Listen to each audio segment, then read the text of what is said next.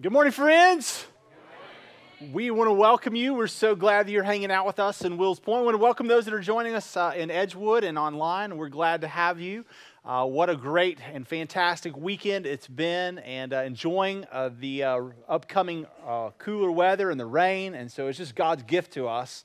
Rain always reminds me of God's provision, and it just reminds me too, oftentimes in seasons where I've been running at a fast pace, to rest.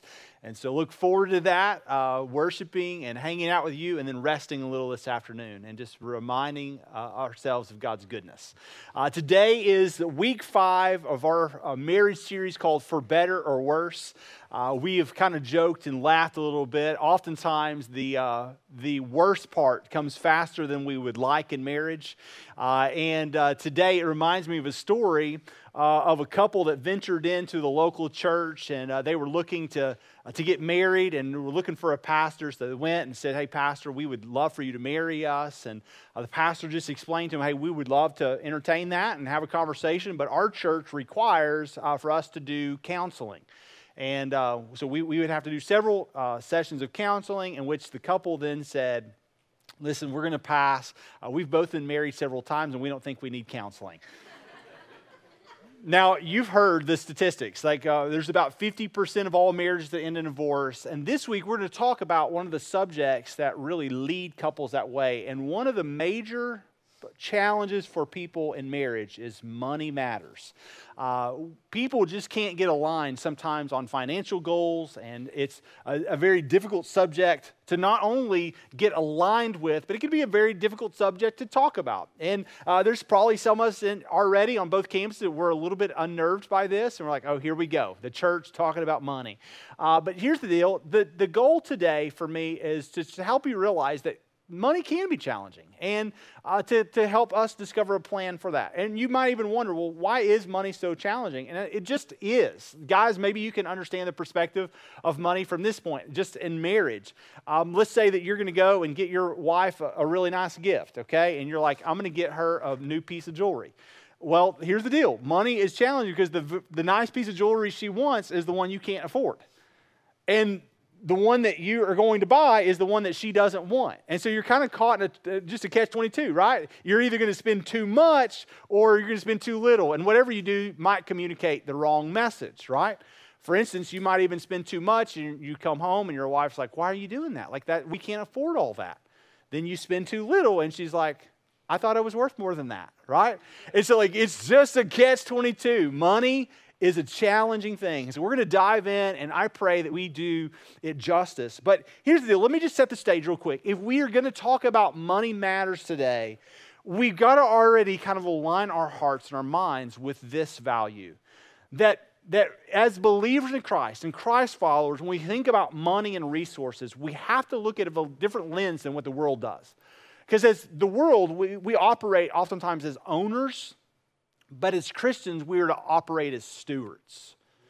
And so because we're stewards and we're not the owner, we've died to ourselves. Galatians 2:20, we've been crucified with Christ, and it's no longer I who live, but Christ who lives in me. It means that the things that I have in my hands as possessions, as money, as resources, are really not mine to own, but mine to steward. And a steward is simply a manager. It's someone who is entrusted with the care of the owner's possessions or property. And so we have a limited time as stewards. As long as we're on the planet, we have God's resources in which He desires for us to use wisely. And so with that in mind, the goal is to approach this matter wisely as stewards. So I'm going to give you 5 tips today, 5 things that I practice and 5 things that I've learned. And the number one thing is, if you're going to get on the same page in your marriage around finances, you've got to have a plan and communicate that plan. Now, the reason I say have a plan is because if I were to get most of you men in the room and I were to ask you a question, "Hey, how much money is in your bank account right now?" There's a good majority of men in this room who wouldn't know for sure. Now, don't get me wrong, you could get within the thousands or the hundreds, but you're not going to get within the pennies because you really don't know what's going on. For instance, if I were to ask you this question, "Hey, how much have you spent on gas since prices have increased?" Most people in this room couldn't give an account for that. You would say, I don't know, a lot. I mean, it's increased. I mean, I can tell you that we're seeing a lot less, money at home. We're not saving as much. But if I ask the question, no, how much are you spending each month on gas? A lot of people would know. I asked a friend not too long ago, hey, how much do you spend when you eat out? How much do you think? And then they're like, I don't know. And when they calculate that number, they would see that it is a ginormous amount. So what I say is a lot of people don't have a plan. We just approach it kind of day to day. If you know anything about Dave Ramsey, and some of you probably like him, and some of you might not, that's okay. But he would just say 70% of Americans are living paycheck to paycheck. What they means is that they have more month than they have money, and they don't have a plan. And the challenge is if they do have a plan, they're not even communicating that plan all that effectively. For instance, one of the biggest challenges that Kelly and I had in marriage was simply money. And we didn't communicate effectively. What that meant was I wanted to have conversations about money because it was important, and I wanted to get a plan. And Kelly just came from a place where she was like, I don't want to talk about it. And so every time that we would come to the conversation, or we would talk about groceries or budgeting or any of those things, like she would literally well up in tears, and she would I don't want to talk about it. So we came to a place in our marriage where finally she was like, listen, Brian, all I want is for you to tell me that we're okay. She desired security. Cody talked a good deal about that last week. But she was just saying, hey, you manage the money and you tell me that we're okay. If I'm ever spending too much on groceries or gas or any of those things, just tell me to dial it back a bit. And I'm like, we can't operate that way. We can't operate. That's not God's design. And so through the years, we've learned to realize that, hey, money is just an object. It's just like a brick. It's just like a hammer. What you do with it could be positive, it could be beneficial, or it could be negative. But at the end of the day, I'm like, hey, babe, we have to come to the table and we have to have conversation. The reason why is because we are celebrating oneness in this. Our goal is to be on the same page to have a plan. I'm not against you. I'm not your dad, and I don't want to operate that way. At the same time, there's a lot of us men in here that in some ways, the way we're thinking about the plan and communicating in our marriage, our wives may, in some ways, feel more like a mom in this area than a spouse that's desiring oneness. Does that make sense? And here's the deal. It's never good in your marriage if one person is having to act like a mom or a dad. It's not helpful. I don't need two moms or dads, right? Anybody in here that's not cool, right? And this area is one of those areas you see it. Now, it could be multiple areas, but what am I saying? What I'm saying is if you're not engaged in a conversation, hey, show up to the table. Say, hey, I want to get a plan and I'm willing to communicate. It may be hard. It may take a lot out of you. It may take time. But at the end of the day, we are to do that. Why? Proverbs 21, verse 5 and 6 says this, the plans of the diligent lead surely to abundance, but everyone who is hasty comes only to poverty. Verse 6 goes on and says, the getting of treasures by a lying tongue is a fleeting vapor and a snare of death. When you get a plan, it can lead to abundance. But if you're just fly by night, hoping that things are going to work out, it goes, you're going to see ruin. It's when people come to poverty. The point is that if you're shocked that you don't have anything in your account or that you have had an overdraft and that shocks you, then that means you don't have a plan and you're not operating by that plan. And that's the thing we want to walk through. Now, here's the deal. You might ask the question, well, how do I put a plan together? And I would say, well, you got to ask a handful of questions. Hey, what are our goals? What are we trying to establish here? What are we trying to do? At the end of the day, there's got to be an end game. There's got to be something that we're going, hey, this is where we're heading. This is what we need. This is what we desire. And then more than that, you got to then have the wisdom to operate in the lens of, hey, what do we need and what do we desire? Because oftentimes we have to forego our desires to make sure we have what we need. And there's great wisdom in knowing that sometimes you're going to have to do what's countercultural and just taking care of your absolute needs, not your absolute wants. And so as you're making a plan, you ask really good questions. But here's what I would just hope you hear. AmericaSavesWeek.org. It's a great financial resource, but they say this. If you have two families that make the same amount of money, the one who makes a plan will save 2 times more than the family who doesn't. At the end of the day, just having a plan can lead to abundance. And you might ask, well, okay, well, where do I start with a plan? Well, I'm going to show you a simple plan. So simple that you can walk out of here today as we talk through these tips and you can have it. I'm going to put it for you up on the screen. Here it is. It's really complex, but it's simple, right? You give some, you spend some, you save some. Wow. Okay, here we go. We're going to say it together. Y'all ready? We give some, we save some, or we spend some and we save some. Yeah, I run that, right? Should have. So we give some, we spend some, we save some. Like, Brandon, come on, man. No, that really is how it works.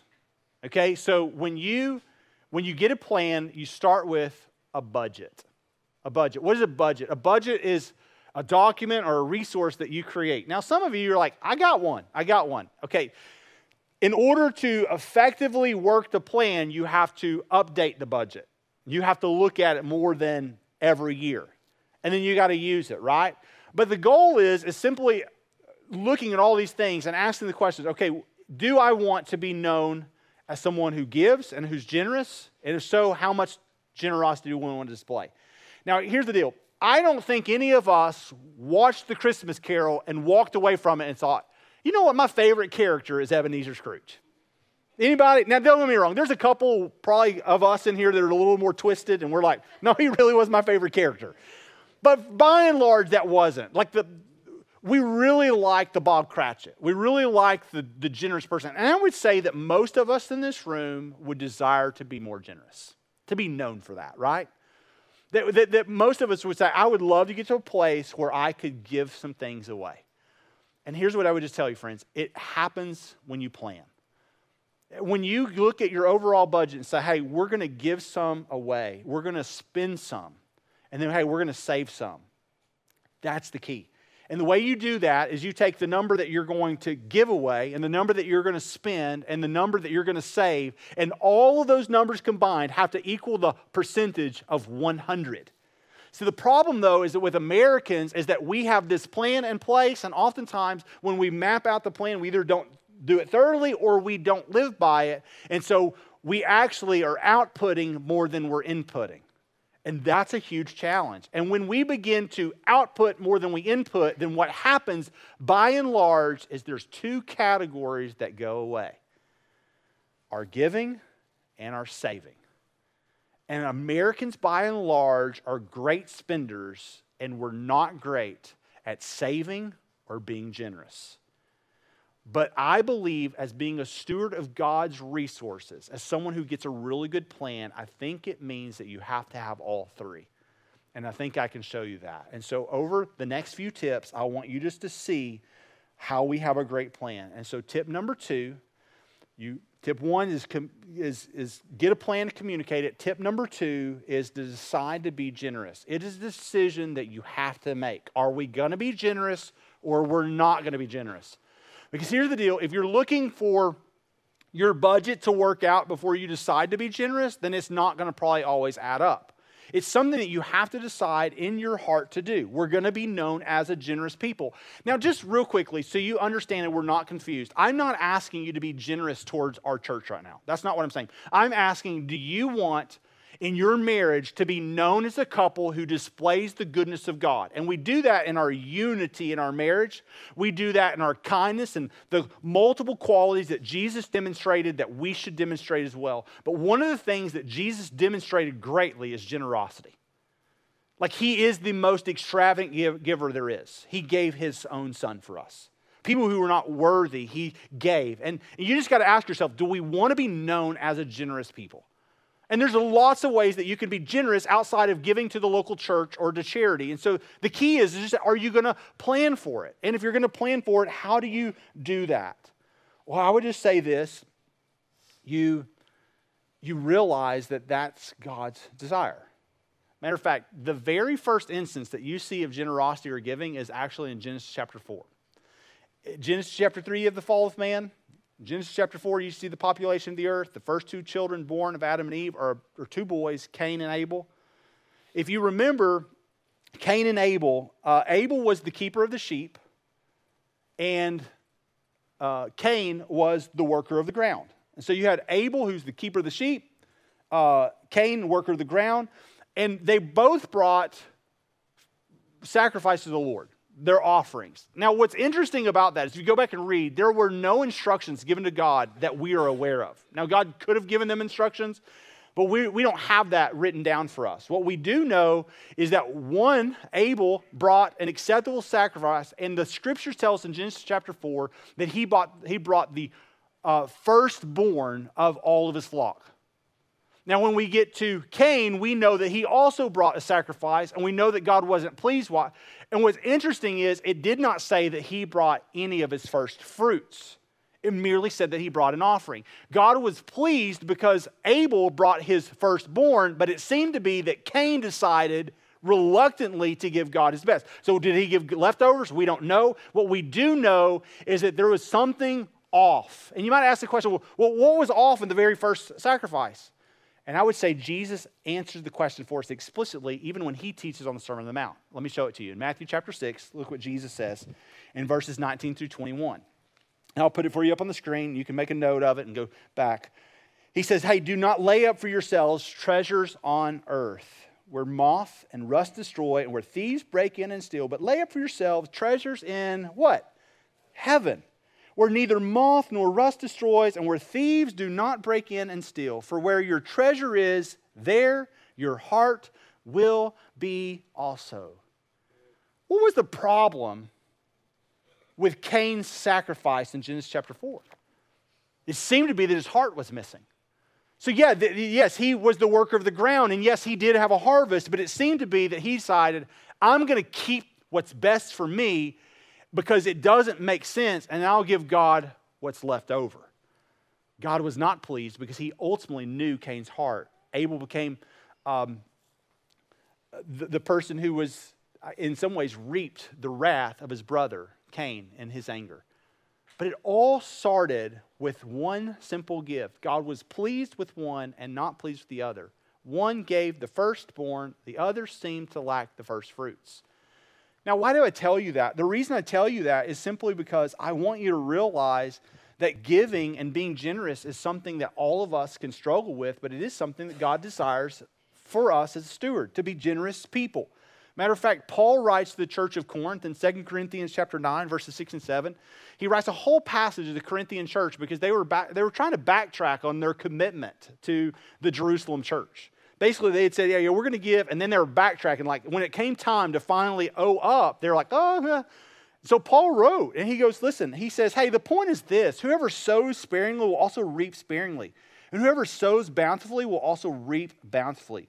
Each one must give as he's decided in his heart, not reluctantly or under compulsion, for God loves a cheerful giver. What's his point? He goes, listen, if you have something and as a steward you give it away, he goes, the more you give away, the more change you make. So the more that you keep to yourself, he goes, you're going to have less of a harvest. At the end of the day, you want to be a farmer that gives a lot away, plant lots of plants. And that's his point.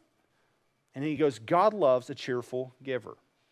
Now, what's interesting about that is this, is that here in my back pocket, I've got a mint, right?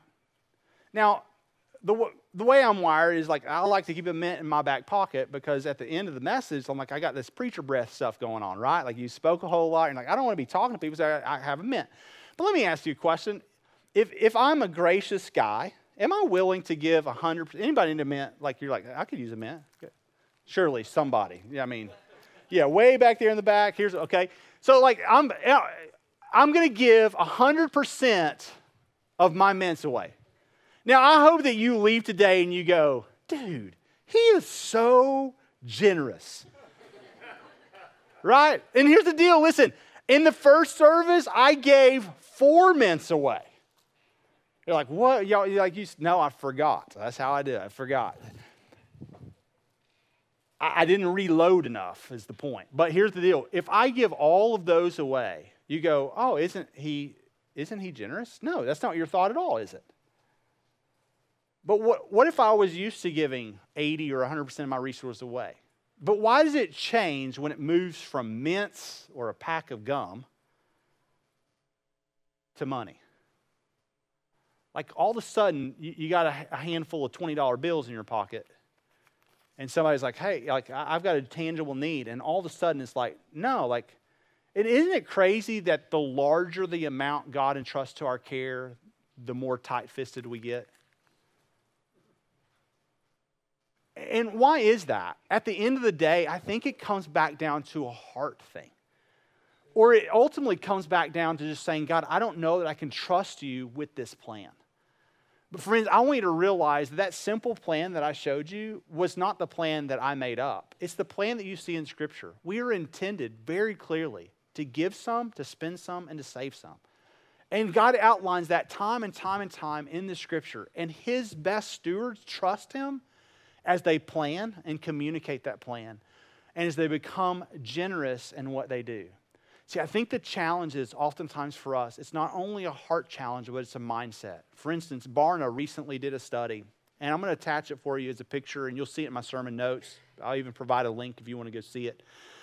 But he basically just said, hey, what are Christians, millennials, Gen X, boomers, and elders, what are they concerned about when it comes to their money? And you would see that they're just listed in priority. And most people are saying, hey, I want to make sure that I have plenty for my family. I want to provide for them. Secondly, they would say, I want to make sure that we have enough to support our lifestyle. Like we want to be able to go out to eat, or we want to be able to go on vacations. We want to be able to do those things. Thirdly, they need to meet their obligations. Maybe it's a family matter, or maybe it's future plan. They just want to have enough. Fourthly, they want to be content. They want to be content. And then fifthly is when they get down to giving charitably. Then look at 6. Number 6 is I want to serve God with my money. It's the 6th priority among people.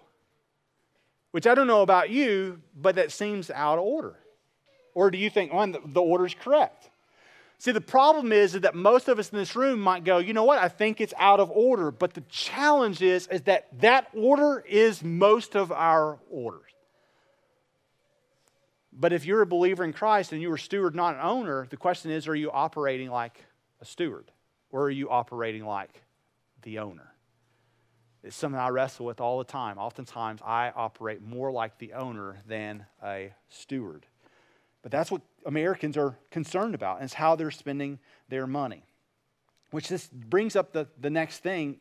Tip number 3 is that we got to be wise with our spending. I put it this way, be wise with your debt. When we were going through our biblical eldership study, one of the questions we asked ourselves and studied for quite a length of time is debt sin? Have you ever thought about it from that lens? Is debt sinful? And we actually came to the conclusion that debt is not sinful depending on what kind of debt it is and how long you're in debt and what all that looks like. But the key is that you have to ask yourself is, am I in debt to so much capacity that I'm a slave to the lender? And if I am a slave to the lender, what is it keeping me from? Is it keeping me from saving? And is it keeping me from giving? At the end of the day, if so, then it can quickly become sinful. Does that make sense? So it may not initially start as sinful, but it can certainly get there quickly. Now, the reason I say that is because I think about the old adage that Kelly's grandmother said many years ago before she passed away. And I can remember Nanny saying this. She said, Brandon, why do you think that you're going to have the money 30 days from now if you don't have the money today? And I'm like, that's so true. But we operate from the lens of, hey, I'll buy it today and I'll pay it off later. I kid you not. I was in the bank just a few weeks ago. I was depositing some money. And when I was depositing money, there was a gentleman that was probably 15 years younger than me. So that would put him around 25, okay? 26 years old. And he is having a conversation with a bank teller, in which then requires the manager to come along because they're confused by his question. And here's what his question was. Hey, I would like to deposit some money today from my account. And then the next question was, and if you're okay with that, I'll bring you my money tomorrow. Now, obviously the teller was a little confused, so much so that they went and got the manager. The manager then is perplexed, and I see this whole exchange going down. And the gentleman is literally saying, hey, I would like a layaway. I mean, basically, if you'll give me some money, I'll bring you some money. In which the manager looked at him, and she was so perplexed. She's like, okay, rephrase your question. I'm not sure I'm understanding. He goes, it's simple. If you'll give me $3,000 today, I gotta go take care of some things. I'm getting paid tomorrow, and I'll bring you the $3,000 and I'll deposit tomorrow. And she's like, sir, we can't do that. You have $13 in your account. Like, we can't give you $3,000. If you'll bring the check tomorrow, we'll certainly cash it and you can have it out. Now, here's the crazy thing is we're like you're making that up. I'm like, I am not making it up. I walked out to the car and I'm like, Kelly, you are not going to believe this. And then from there, I'm like, and then here's the deal. All of us in our head, we're like, the educational system's broken. No, parenting is broken. But here's the deal. Let me explain this to you. And I hope you hear this clearly. As laughable as it is, can I help you understand what's not any different? It's not any different if you continually put money on a credit card and you don't have the money to pay it. They're the same thing. They're the exact same thing. Basically what you're saying is, hey, loan me this today and I'll bring you the money tomorrow. Kelly's grandmother said, if you don't have the money today, baby, you ain't going to have it tomorrow. And you probably not going to have it 30 days from now. And she was so right. And as foolish as this young man looked, and I was like, golly, is this real life? Friends, a lot of us are practicing something similarly. And here's the deal. The Bible tells us to be careful about that, to make sure that we're wise with our money. Paul wrote to Timothy, a younger friend and pastor, in 1 Timothy 6, he says this, but godliness with contentment is great gain, for we brought nothing into the world, and we can take nothing out of the world. But if we have food and clothing, with these we will be content. Contentment on that list that I just showed you was down the list a ways. It should be higher. And he goes on, he says, but those who desire to be rich, they fall into temptation, a snare, into many senseless and harmful desires that plunge people into ruin and destruction. For the love of money is the root of all kinds of evils. It is through this craving that many have wandered away from the faith and have pierced themselves with many pangs. What is he saying? He goes, listen, if you don't have a plan and you continue to get yourself into places that you shouldn't and you lack genuine contentment, and he goes, you will find yourself with great pain. And you'll find yourself even wandering from the faith as you become your own owner rather than a genuine steward. Which leads me to tip number 4. If we are to be generous and then we're to watch our debt and our spending, then the fourth tip would be that we're to take and make savings a priority. And so how do we make savings a priority? Through hard work. Proverbs 13:11 says this, wealth gained hastily will dwindle, but whoever gathers little by little will increase it. What? Little by little? That doesn't even sound fun. Like, you know what sounds fun is putting a lot of money into something like a penny stock and hoping that tomorrow it takes off. But the problem is that that's not the way that you gather wealth. The scriptures tell us that we gather the wealth with a plan day by day, hard work. It means that you look at your budget and your plan and you go, hey, I don't have enough money coming in for the outputs. Then it means I either got to change the outputs or I got to change the inputs, which means I either got to go do more physical hard work to gain more money to meet my needs, or I got to start Xing some stuff off. And I'll just tell you that in the years that we were planting and God was preparing our heart for this church, like we became very strenuous savers. Like we had no cable, we had no YouTube TV, we had no YouVerse. Like we were just very zoned in. Now, obviously, we're not as zoned in, but I'll tell you this. Last year, I thought, you know what? I'm going to get me a different vehicle. My vehicle, I mean, I've had it forever. It's got 200,000+ miles on it, and I thought, you know what? I'm going to get another. It's a good deal. It landed in my lap, kind of. I made 3 payments on it, and I was like, it's got to go. It's got to go. It will not match our goals. At the end of the day, you know what our goal is? Is to save money wisely and to be generous. And it was preventing us because it was $644 a month from doing those things. And you know what I'm doing? I kept the same old truck I had because it was paid off, and I'm still driving it. I washed it for the first time just the other day before the rain. Just because I'm like, you know what, I got to keep this girl going. She's got to get another 100,000 miles. And listen, I drive a clunker. But at the end of the day, I would rather be content with that than to spend hundreds doing something to impress people that could care less. Now, here's the deal. What I'm not saying is that if you are paying on a vehicle that you're wrong. That's not what I said. And if that's what you heard, then that's not from me. You got to ask yourself, was that a bad taco or is that the Holy Spirit's conviction? I don't know. That's not from me. What I am saying is I know what our goals are.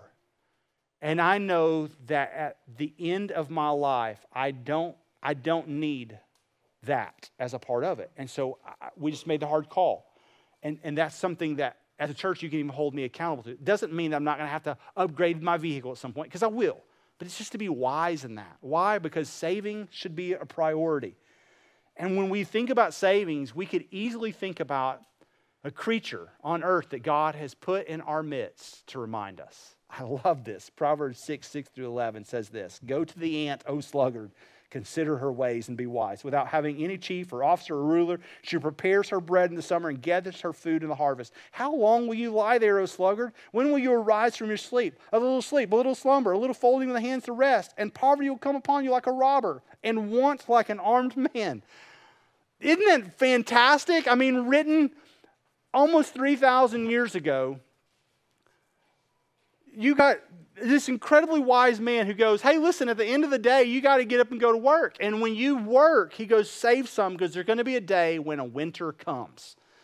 And there's some of you in this room that you know what I'm talking about. A winter comes, right? You're doing everything you can save, and then the water heater goes out.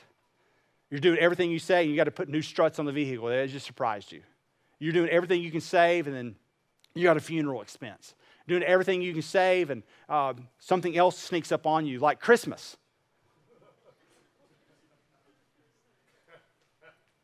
Our worst giving at Stone Point every year is January, February, and March. You know why? We've tracked it down. Most of our people are paying off what they borrowed a few months earlier. But friends, what if we just took like $100 every month and said, you know what, here's $100 or $200 every month, and just stuck it off in a place. Like every man in here, y'all got a gun safe because you live in Texas, right? Stick some cash in that gun safe and go, you know what, this is going to be our Christmas money. Plan for it. Why? Because it's coming. And so are birthdays and weddings and graduations, all of that stuff that you can plan for. And it prevents you from having no plan when it arrives. Does that make sense? And so how do you save? You get a plan and then you move towards that plan. Don't be a sluggard. Gather for the winter days, because they are coming. And if you aren't in winter now, you'll be in winter within the end of the week. I'm sorry, but you will.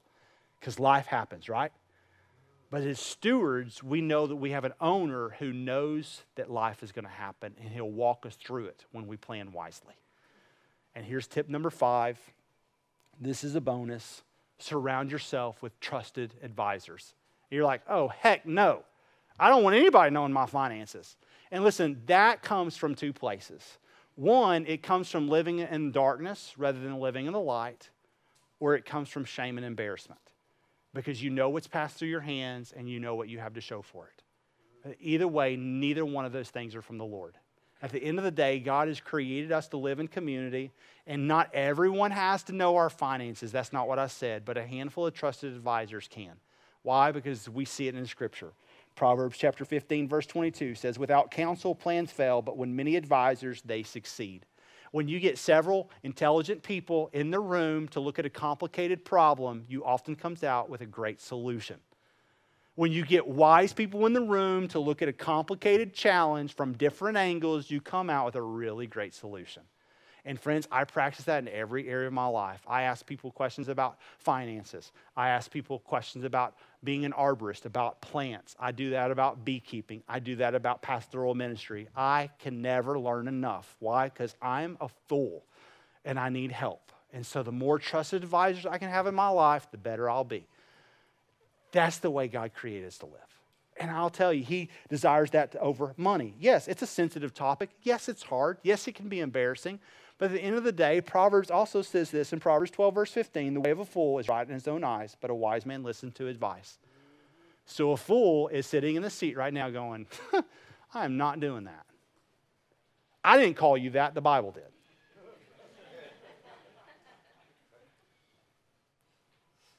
But it's true. At the end of the day, I'm not asking you to share your finances with everybody, but if you're living in community, when's the last time that you got open and transparent enough to say, hey, here's where I'm at, this is where I'm stuck. Y'all have any insight or help? Hey, me and my wife are squabbling over money. I want to go to the deer lease. She thinks it's too much money. She wants to go do her nails, and I think it's stupid. Some trusted advisors helped Kelly and I work that out early in our marriage. Hey, here's a set amount. You go do whatever you want with that $200, and I'm going to go do whatever I want with this $200, as long as it doesn't promote sin. At the end of the day, if I want to go to the deer lease, I got to save up every month for a long time. If she wants to go do her nails, she can do those 5 different times every week, and I can't complain about it. Because at the end of the day, it's her, in some ways, allowance. That right there is gold right there. Set it, and then say, hey, here's what it is. And then give some boundaries over that. Ask great questions. That's what trusted advisors do. Look for people who are winning in this area, and then let them share a little bit with you. Real quick, as we close, I want you to hear from a really good friend, a guy that you know, a guy that you love, a guy who's leading in our church and has been just crushing it. I mean, crushing it. And I want you just to hear from him because this is an area where he's grown a ton. And so I'm going to bring my friend up, Archie Ingledale. When he comes up, I want y'all to give him a really warm welcome, okay?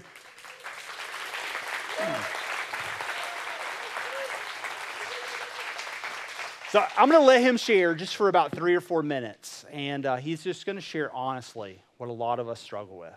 And the reason he's going to do that is because it comes from a place of real personal growth. And I want you to hear it. Thanks, Archie. What's up, friends? Hey, it's good to see you guys. Many of you know that the Lord called me to ministry back in April of 2015. If you didn't know that, He did.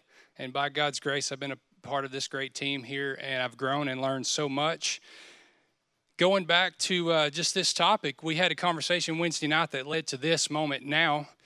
And Brandon knows what the Lord's done here, and he's like, hey, you mind getting up and sharing just for a few minutes? And I was like, man, that's going to be uncomfortable, but I want to be obedient, and I pray that the Lord uses it for His glory and our good.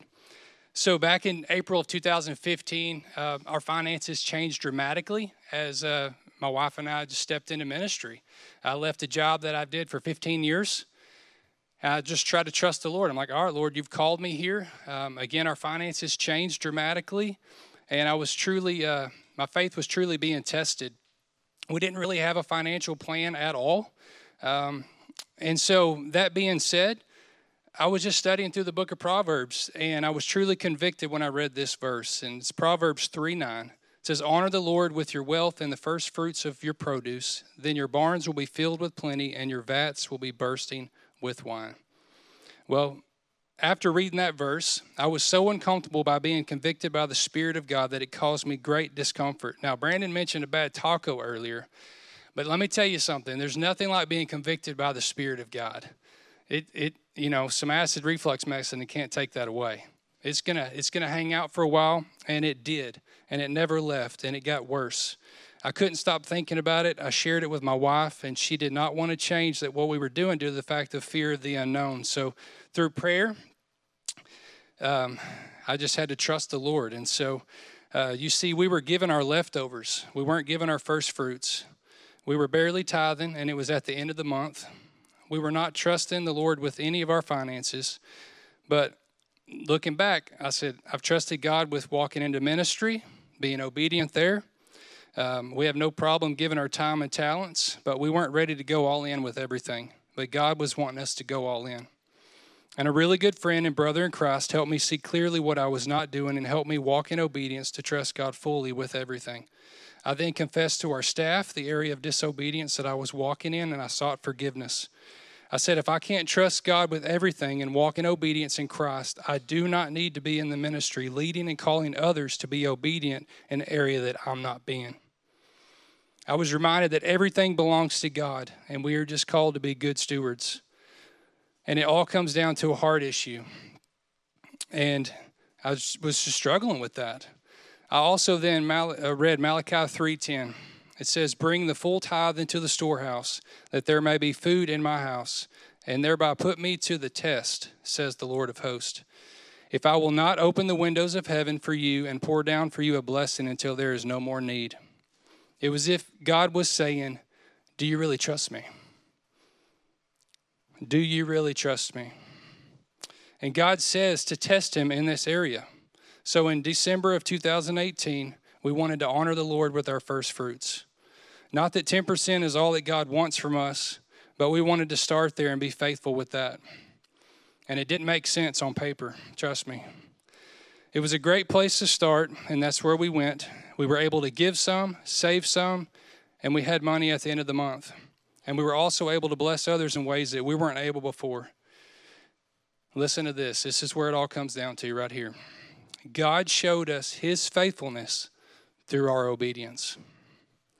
God desires us as his children to walk in obedience in all things.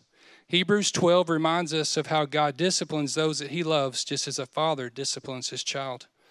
I want to please my heavenly Father in all that I do. Am I perfect? By no means.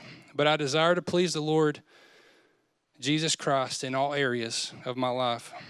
And we are still learning and growing in this area in finances. But my prayer for you, church, is for you to seek the Lord in your heart. Ask God to reveal areas of your life that you are not walking in obedience, not just finances, because again, it's a hard issue. And when God shows you, I pray that you have the boldness and courage to seek counsel from a trusted friend in Christ to help you walk in obedience, to honor the Lord with all that you do. And just to ask yourself the question, are you really trusting God? Thank you.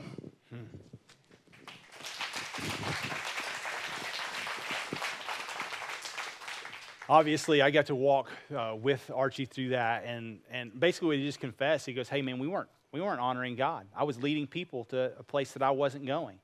And he goes, "The Lord changed that in me." And what's so cool about that is to see all the ways that God has provided, and even just tangible ways that we have celebrated over the years. And Archie's fantastic about writing things down, and he's a detailed guy. Like, he doesn't miss when God shows up. And it's super cool to see how God has been faithful. Now, here's the deal. As we close, I want you to hear this. What we are not doing today is pitching to you, hey, why you should give to the local church today. That's not what this message is about. If that's what you're leaving with, then, hey, you've missed the whole point. What are we desiring? We're desiring that if you are a Christ follower, that you would be God's stewards.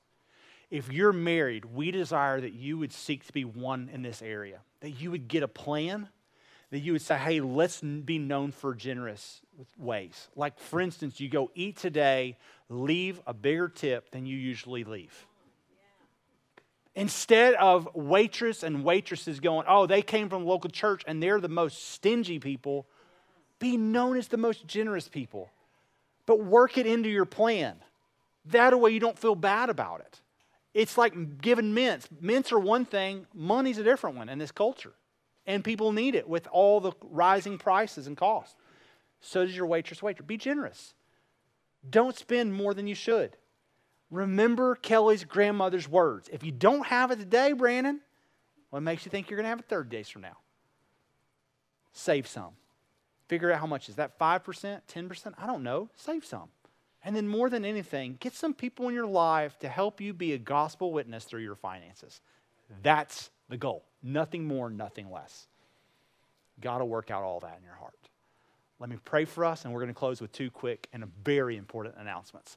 Father in heaven, thank you for this morning, your message, your word, all that you say about being wise with our resources. Thank you, Lord, that at the end of the day, our treasures simply reveal where our heart is.